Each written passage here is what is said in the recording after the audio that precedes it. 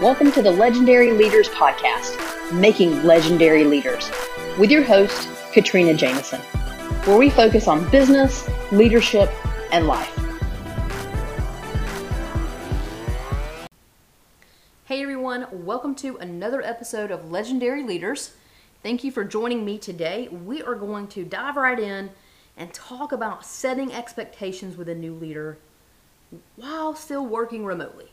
So, yep, we are still remote, and you are running your business at home between corporate Zoom calls, I would imagine, right?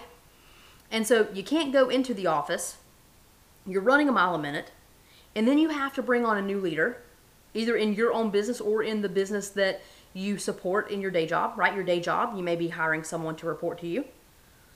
Either way, it doesn't matter. You can't meet with them face to face. And so here's the deal.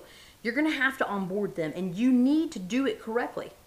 So what I want you to do is I want you to be thinking about, how do you build that process? We've talked a lot, probably like everybody else, we've talked a lot about how to successfully bring new people into the business, or help them be successful in the business, or help you be successful in the business, or how you lead up when working remotely. Because if you're still in the corporate world, you have to do that. And you're trying to flex and learn how to do that the right way so you can carry that forward into your own business, okay? That's the benefit of still working for a larger organization, is that you get to try out all these methodologies or watch them make these mistakes and go, oh, I'm not carrying that over to my business, right?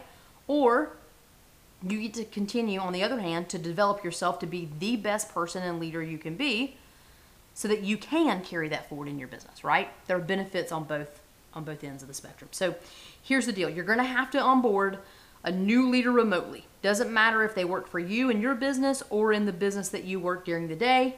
You have to figure that out. So what I want you to do is I want you to think about it this way. If you're doing it for your day job, again, learn how to do it well so you can carry it forward into your own personal business. So I'm going to give you 5 basic things you need to establish so you can help this new individual be successful. And we've talked about these before, but I want to lump them into this podcast. So you've got a one-stop shop, so to speak, and you can reference this as you move forward. Because right now, again, you're probably preparing on how you're going to move your business forward next year. And you're probably putting together some growth strategies, I would imagine. You're thinking about how you're going to grow your team in the same way that most larger corporate entities are doing the same thing about, okay, well, we're going to add headcount next year and it's going to look like X, Y, Z, and so on and so forth. And so as they're preparing to do that, you need to be ready. If you know that in January you're going to bring on 2 new leaders, well, let's figure that out now. Because in January, you're going to be crazy, right? That's just how I'm telling you. In every job that I have ever had in the corporate world, January has always been crazy. So go ahead and prepare. So here are the 5 things. Number 1. I'm going to challenge you to clearly define this new person's role. Now, I'm not saying job description. That's already been done. Now, if it's in your business and you haven't defined the job description, please write the job description. What I'm talking about here, though, when I say clearly defined role, is I want you to sit down and be able to tell them, what are they responsible for? What metrics do they deliver to in their role? What parts of the business do they own? What do they need to do each day as part of their role?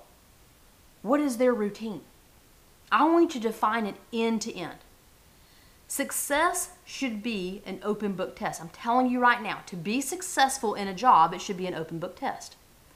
Your job, and this is really important, your job is not to administer the test. Your job is to teach them the material so they can pass the test. Know your role. Okay? Teach them the material. What does good look like? Define it for them.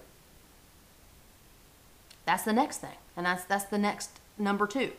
Told you to define the role. Number 2, what does good look like? Take it a step further. Not only are you going to tell them what they do in their job and what they need to execute to successfully, to essentially do the role, now you're going to tell them what good looks like to be successful. Now, you can tell me that for my job that, I show up and I read emails and I get on conference calls and I lead teams. That's fine. But what does good look like? Okay, well, when you check an email, I want you to answer it and I want you to respond by the end of the day. Okay, don't end the day without responding to somebody. And then, yes, you have to get on conference calls, but what I want you to do is I want you to be fully present. I know that it's hard. You're going to have 1,000 things going on, but turn the camera on, have good eye contact, meaning looking at the people on the screen, take good notes, show that you're engaged. Do you see the difference between the two? Number one is you just told me what I needed to do. That's my routine. Number two is, and here's how you do that successfully. Here's what good looks like. Here's my expectation of how you carry yourself and perform those functions. Okay? Define success. What will they do each day, week, month, etc.? And how will they do it in a way that exceeds your expectations? If they show up and do their routine in a certain way, they're going to deliver exactly what you want and probably more. So those are the first two things you do. Clearly define their role and then tell them what good looks like. And then number three, I want you to schedule touch bases, and I'm a broken record on that. I get it, but I'm telling you, you need them. You have to talk to your direct report weekly to start. Weekly. And for the next few months, you've got to do it. You have to check in, ask questions, get updates from them.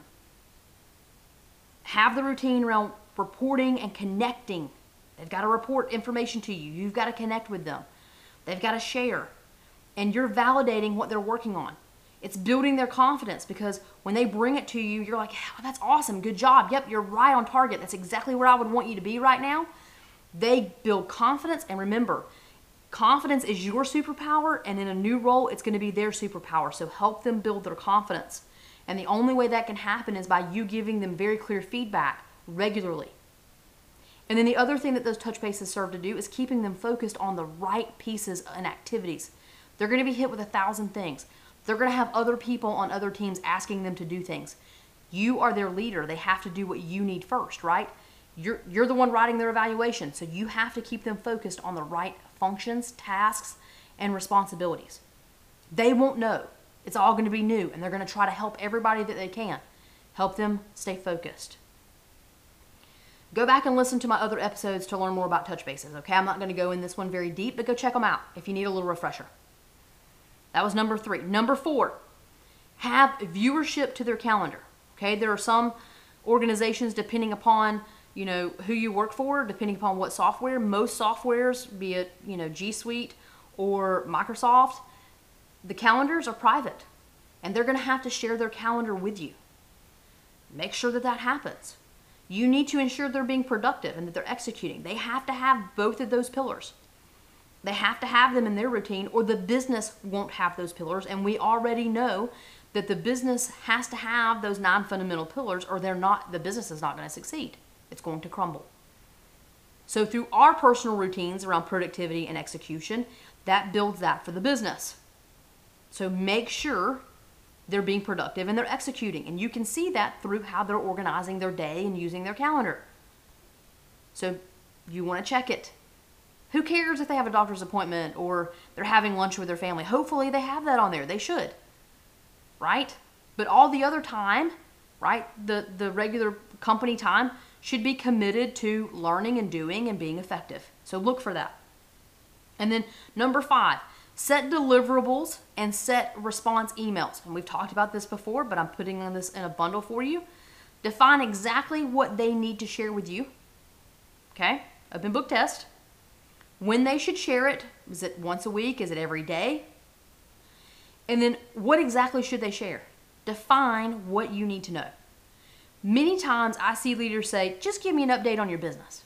Just give me an update on your business is what they say. Well, the problem with that is that they don't know the business yet. Your new person doesn't know the business. And so they don't know what to send you. But you know the business and you know what you want. So they're not going to be able to deliver what you want if they don't know what that is. So tell them.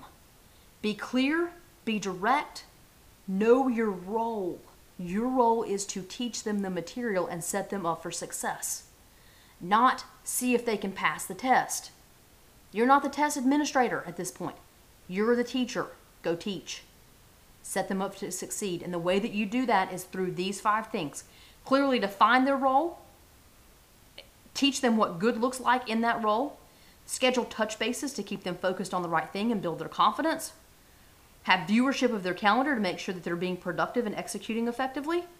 And then number 5, set key deliverables through email or on the touch base. Define exactly what that deliverable is, when they're going to get it to you, and exactly the information that you want to know.